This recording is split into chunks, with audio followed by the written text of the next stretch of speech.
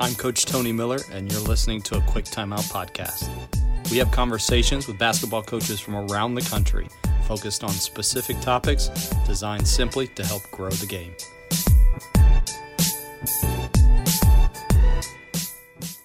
Thanks for tuning in to this week's Coffee with Coaches, presented by a Quick Timeout podcast.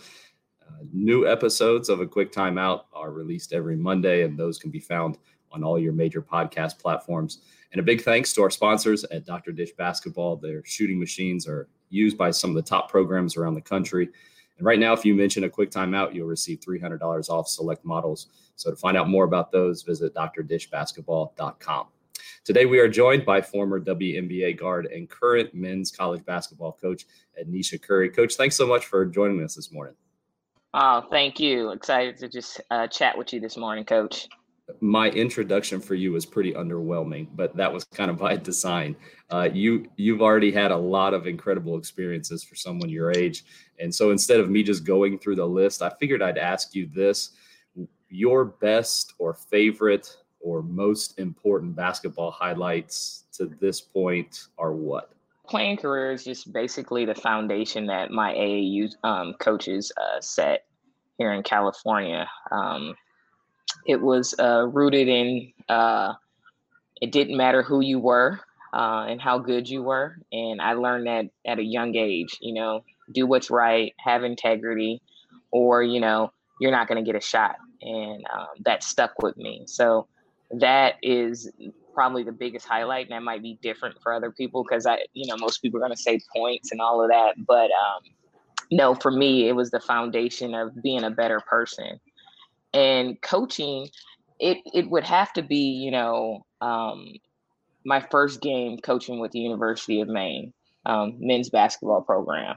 That was just an unbelievable rush and experience because that first game, I can just remember being very emotional inside and holding it in as we all stood together for the national anthem. And I can just remember after the game, Coach Barron said, "Hey, you got your first win as a men's basketball coach." And, it was just an awesome feeling for me.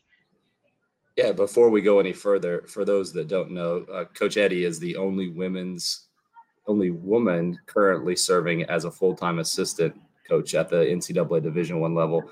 Well, I'm interested to hear, was that always a goal to coach in the men's game? No, it wasn't at all. It wasn't even it's funny because when I mentioned this story, it wasn't even a goal of mine to even coach.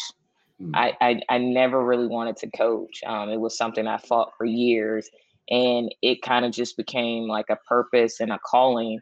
And along that journey, I've always taken paths just to grow. And, I ended up on the men's side, and it's just absolutely where I feel at home at. And I just absolutely love the men's game.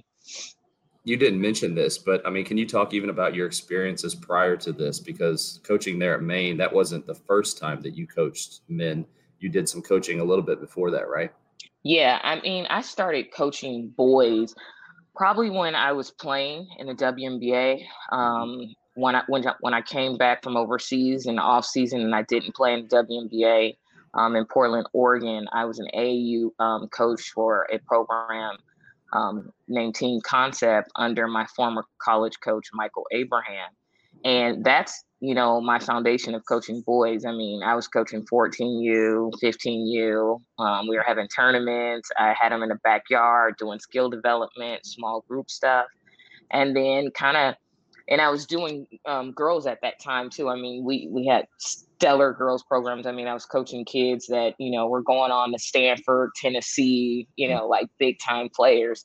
And, my love just kind of naturally, organically grew from there. And from there, I was still playing. So it was kind of like a hobby, big sister, comeback role model.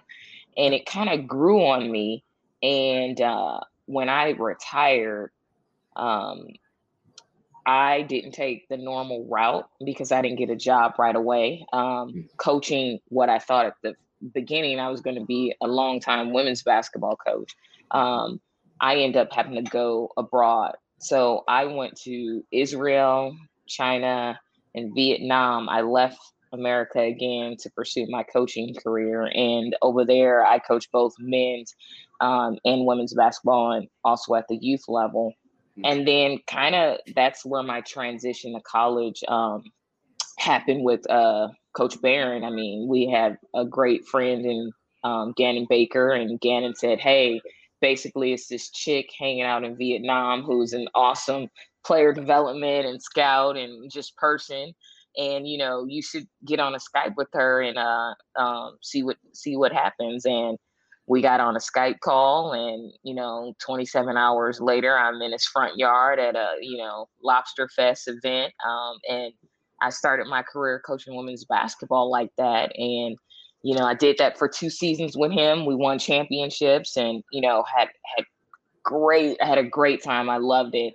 And it was about the time Coach Barron took a hiatus to deal with his health issues, and I needed a break because my father was battling cancer, and I wanted to have more flexibility to go home and travel and be with him more. And I took a break, and during that break, I became a high school teacher slash athletic director. And during that time, I ended up connecting with a former WNBA player, Rusha Brown, and she connected me with the NBA assistant coaches program. And then all of a sudden, I'm at the combine. People are calling me. They're like, "Yo, is that you on TV in the draft combine coaching?" And I'm like, "Yeah." And me and Coach Barron, we're really good friends. And during that whole process of him and his hiatus taking care of his health, and me, in transition, we kept in touch, and he got the job at Maine. And I was so excited, because he fought through his brain surgery and all that. And I was like, "Hey, coach, congratulations. I'm so proud of you. I know you didn't want to leave Maine, your family." And I just hung up and, went back to, teaching my health class. And literally the next day, he was like, "Hey, Eddie, you want to be on my staff?" And that's how I became a men's basketball coach. That's awesome. I personally feel that because of that background, I mean, there's literally no one at your level who's had that kind of path. Do you view that as an advantage? Yeah, definitely. It's a definite advantage. I always tell young people, make sure that you coach at every level. I think it's made me a phenomenal coach because I've had to coach 5-year-olds for a year, 6-year-olds. I had to go up through the development process, which is different in America. There's really no coaching development pathway that you have to, do. If you want to be a JV coach and you have a relationship, you can just be a JV coach right away. I couldn't do that when I was coaching in Europe. I had to earn my stripes through the pathway program. And that's, broadened my perspective as a coach, and just globally, with recruits and, just understanding and seeing different types of basketball, and just being around different basketball minds has helped me tremendously. Your responsibilities there at Maine, what all do you do there? Well, at Maine, our staff is, we all do everything. I'm in charge of the video and technology. I do recruiting, I lead practices sometimes, and I am in charge of all the point guards. So this season, I'm in charge of, our 8 new small guards and point guards, so our 1s and 2s. But at Maine, we don't have a specialized coaching staff. We don't have titles. It's you're a recruiting coordinator, you're a video coordinator. We're all coaches, and we all step in. And Coach Barron does a staff like that, so we're all ready to be a head coach. We all have responsibilities that a head coach would have, and throughout our process of working with him, he adds more and more to our plate. So when we do have our interview, we can actually say that we've done things like that. And I don't know if you were on the last podcast, but for example, he used me. I get a 17,000 technology budget to manage. I know people are like 17 grand. That's not a lot, But you can do a lot with that when it comes to technology and relationships for your student athletes. But like he said, that's a question that I won't get stumped on if the AD asks, have you ever handled a budget, for an athletic department? And I could say yes. Yeah, that's great. Yeah, I saw Coach even has talked about your ability for the scouting components and the technology, how you integrate that, and the player development. We've talked several times on this podcast about scouting, but we haven't really gone into kind of the self-scout idea. And so I kind of wanted to ask you some questions to go along with that. Are those like normal scouting reports that you do, or is it just breaking down games and practices and taking notes for practice planning? What does that look like? Self-scouting for me is, and for our program, when I'm doing it, it's about lessons learned. It's a term that, my mentor, Butch Carter, always talks about you learn more from mistakes and failures. So when I'm doing a self-scout, I'm looking at all the things from fundamental footwork, fundamentals on passing. I'm really breaking down all the reasons why we weren't efficient.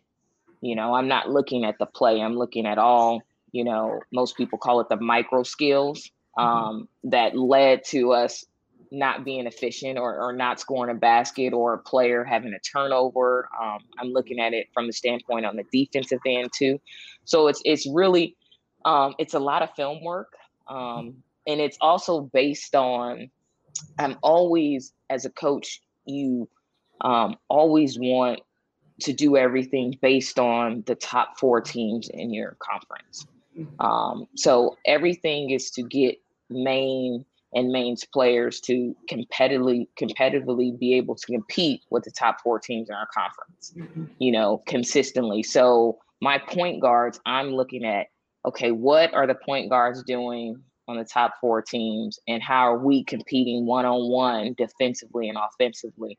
And that's kind of how I'm breaking down all of our summer player development, how we view film work, what film work I'm giving them, because it's no use mentally to give players or focus on the bottom half, of a conference. We're on the bottom half of a conference, and I understand that. But to give players consistently that film, they're not going to get better. They're going to look at film like, we already beat them. I already dragged him, so you have to find ways to individually and, team wise really motivate them. So that's what self-scouting is for me. Right now, Huddle is offering real COVID-19 relief for entire athletic departments with the Return to Play program. The program includes subscriptions for every program, as well as a free upgrade to have Huddle Assist and Huddle Focus, the smart camera that automatically records and uploads your games, and the ability for parents and fans to watch your live streams for free, all at your current subscription price. For basketball coaches, that means you get the smart camera for your gym, which automatically records your home games, with the flexibility to record any practices or drills you want with the push of a button. You also get Huddle Assist. That means full game breakdowns, including full team and player stats in less than 24 hours, so your stats are ready when you need them. Leverage interactive reports and advanced stats like shot charts or lineup data to coach smarter. Want to see how Huddle can help you dominate this season? Visit huddle.com. That's huddle.com to learn more. How does the information from those self-scouts impact what you do practically in player development? Like you talked in general, kind of it really helps you focus in player development. So what are the things that you typically find during those self-scouts that, we need to do this now in our player development, and this is what it looks like in a practice session? Yeah, it's honestly, I keep things really, really simple. You can, if you ever had a chance to talk to our players, I don't do the complex things. I'm not jumping through hula hoops, and doing 1,000 dribble moves. Like I cap things off because I make everything game-like. And it's really, if say, Coach Barron loves Princeton type motion offenses. So if we're running a set, and I'll use one of our favorite sets, we'll use a Florida point series set.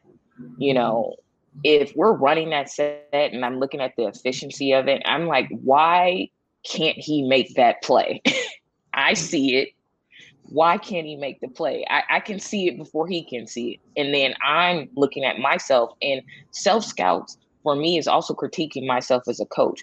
What am I not communicating? What am I not giving to our players for them to be confident, to be able to make those plays? So in that self-scout, I'm making sure that I'm relaying information to the players, but also asking the right questions to pull the why out of them, because sometimes players don't know why. They're just like, I don't know, coach, I just can't make the play. They get frustrated, they look at the bigger picture, and the bigger picture is I just didn't score the basket, or I didn't make the right play, pass or something, but they're not looking like, okay, why? And I in that self-scout, it's digging deeper to that why and having those internal relationship conversations with them. And then now they're like, they can look at film and like, oh, that was an awful footwork. When you start seeing players, like when you look at footwork bad and they're taking notes, then you're like, that's it. So then when we go to our player development, it's easy for me to say, you know what, we're working on this footwork because we missed 6 easy points in the game just because of this. And then now they're all bought in because they see it. And now they feel like, okay, if I do this, we're going to be a better team, but also I'm going to be a better player. This may not seem related, but just hearing you talk, I think people that are more experienced will understand where I'm coming from with this. Being a male, I'm out there just throwing them through drills, especially when I was younger. I'm just drilling them. And I've already heard you use the word relationship with them. Asking them questions, interacting. I know more seasoned coaches, male or female, would do that. I don't feel like that's something that's natural as a male when I start out. And so I'm going to ask you this, having played on the women's side, being a woman, how, and I'm asking this for a male, like what kinds of things should I be thinking through or doing differently? And you have the experience too, that you're right alongside men. So you're observing them coaching, and you don't have to call anybody out. But have you ever seen something and you're like, dude, that's not going to work? Yeah, I have. Are there things, what are some of the, maybe a couple of those things that we should be more alert to as men? I think it's just the patience. I see, like, it's just you guys, you're like competitive drive is just different, Sure. And it's like the frustration level. It's hilarious to me. And I'm like, when you guys get on like a path, it's like, dude, I'm going to drill this into you and you're going to get it and you're not going to leave the gym. Yeah. And I'm sitting there like, okay, first of all, mentally, this cat's not going to get it. Skill-wise, he got about a month away. And, the easiest way I can do it, say it without, offending anybody or making anybody feel any type of way. I have a 14-year-old brother, and he has been struggling with shooting. And I'm like, okay, and it's really had messed up his confidence. And this whole off season, we've worked on the fundamentals of shooting, going back to the form shooting, sitting on trash cans, lifting up, jump, like all the basics at one-handed shots. And I asked him one time, why, what do you like about me coaching versus the guys that you had coaching? All good coaches, all different, and he's like, for one, you don't yell and you don't have an expectation. He's like, you always say, I'm going to eventually get it. My body's going to eventually catch up. My mind is going to eventually catch up. And I think that's hard for any coach sometimes, especially when you can't just go in the backyard and kind of enjoy the flow. Yeah. You have donors, you have, media, you have the community, you have wins and losses. You have all this pressure now that comes with basketball. It has driven coaches more to just almost forget that relationship piece now and just be driving performance. And it takes an aha moment or a bad situation with a player where a coach looks back like, you know what, I really messed it up. To go back and say, okay, let's start from the beginning and then just work our way up. Because they get there eventually. Some players get it right away. Some players are like, okay, and especially the pressure of recruiting. You recruit this talent and you see it, but then, every maturation process takes time. They're going from high school, they're getting breakfast, lunch, and dinner from mom and dad and guardians. And then now they have to wake up, go to the calf, and do all of this. And then the pressure of, college, it's a lot. And I think sometimes coaches, we don't allow ourselves to enjoy the process. And I think, I've seen that a lot. Even before games, I've seen pre-game work warm-ups and workouts. I'm like, wow, that coach looks super stressed. Yeah. That's funny. So I want to also draw on that experience of you working at the combine and then the G League. What those experiences, how have those helped you in regards to either the player development or the scouting or both? It's about prep work. When I'm doing my professional development with the NBA, it's long hours. We can be up at 6 a.m. to like 11 o'clock at night, from coaches meetings to coaching on the court to after court professional development. It's about prep work at that level, being organized, but being simple. It's not about, going out and a workout, giving a kid a step back, a between the legs, a behind the back, a twisting floater or whatever. Every workout is intentional and it's all based on film study. I tell coaches, study film. That's where you're going to become the best coach you can be. Take time a day and just look at film. And, I was able to bring that mindset, to Maine and just when I'm working with our guards, it's very simple. If from last season, if we needed to become better off of pin down screens and reads, then that's all we're going to work on, because nothing else matters, because every time we do the pin down reads and things in our offense, we're not ever going to be efficient as a team. Because just like I watch film, some other coach is going to watch film and say, you know what, on every pin down screen, for example, jam them up, be physical, the play is busted. If I'm not going back and looking at those simple things and adding that again to my player development and just learning from self-scout, then I'm failing, not only myself as a coach, but really my players. And I always say, the best coaches take accountability for their players' failures. It's not always you didn't do this. The best coaches look within first and then they communicate and teach later. Yeah, that's great. We had Gannon Baker on this past fall, and it's my family. So, that's so you hear the same kinds of things, and even the simplicity of the workouts. And I've seen him go through workouts at different clinics, and you sit there and you're like, man, this isn't anything special. But I think the complexity is in the simplicity of it. Like that is what makes things work. So I would encourage, go back and listen if you didn't listen to that. I think it was like last October or something like that. As we kind of like wind down here, your aspirations for the future are what? Oh, I want to be a Division I men's basketball coach. Okay. Yeah. Head coach. Do you have any, let's say that it was, this is way out there, but if the Oregon women's team had a spot open up, do you have any, or do you, you're really set on staying in the men's game? I really love the men's game. I would never, and Kelly's going to be there. Coach Graves is going to be there until he's like 75. He's going to have a chain on the bench. He's never leaving. Coach Graves is awesome. I love women's basketball, and I love it even. I'll never stop loving it, but it's awesome now because I have no restrictions to communicate with young women's players. I don't have to worry about NCAA rules. So it's nice to go to a practice. It's nice to, go to a local high school game and I'm not breaking rules or violations. I get high school coaches and teams and even women's coaches who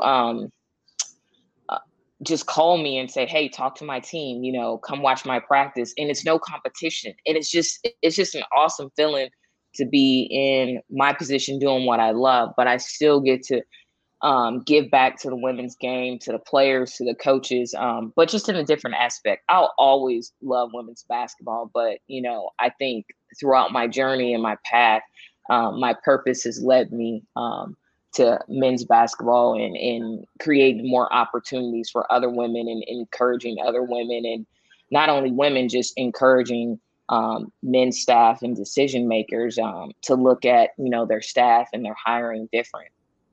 I'm going to step outside of this podcast and me being the person that hosts this podcast. I teach at the college level, and I'm the head of a program there, and I talk and advise students, and I'm advising a lot of my female, students and what they want to do long term. How can we see more women involved in the men's game? I mean, what kind of advice do you have for them? What kind of advice do you have for the men in the decision-making process? You can use this to toot your own horn or whatever right now. Like what needs to be done for us let's just go from the women's perspective, for them to see somebody like you and to say, I can do that, or what do I need to do in order to be where she is right now? You know what? It's honestly, a lot of I will say this: you can't care what people think about you. And I think a lot of, young girls and young women, are so worried about how it's going to look. Whatever decision you make, go for it. If right now you can be a boys basketball coach, take that job. And then also, do not be afraid to pick up the phone, email, or call a men's coach. Doesn't matter. Send an email. Hey, coach, I just want to come to your practice.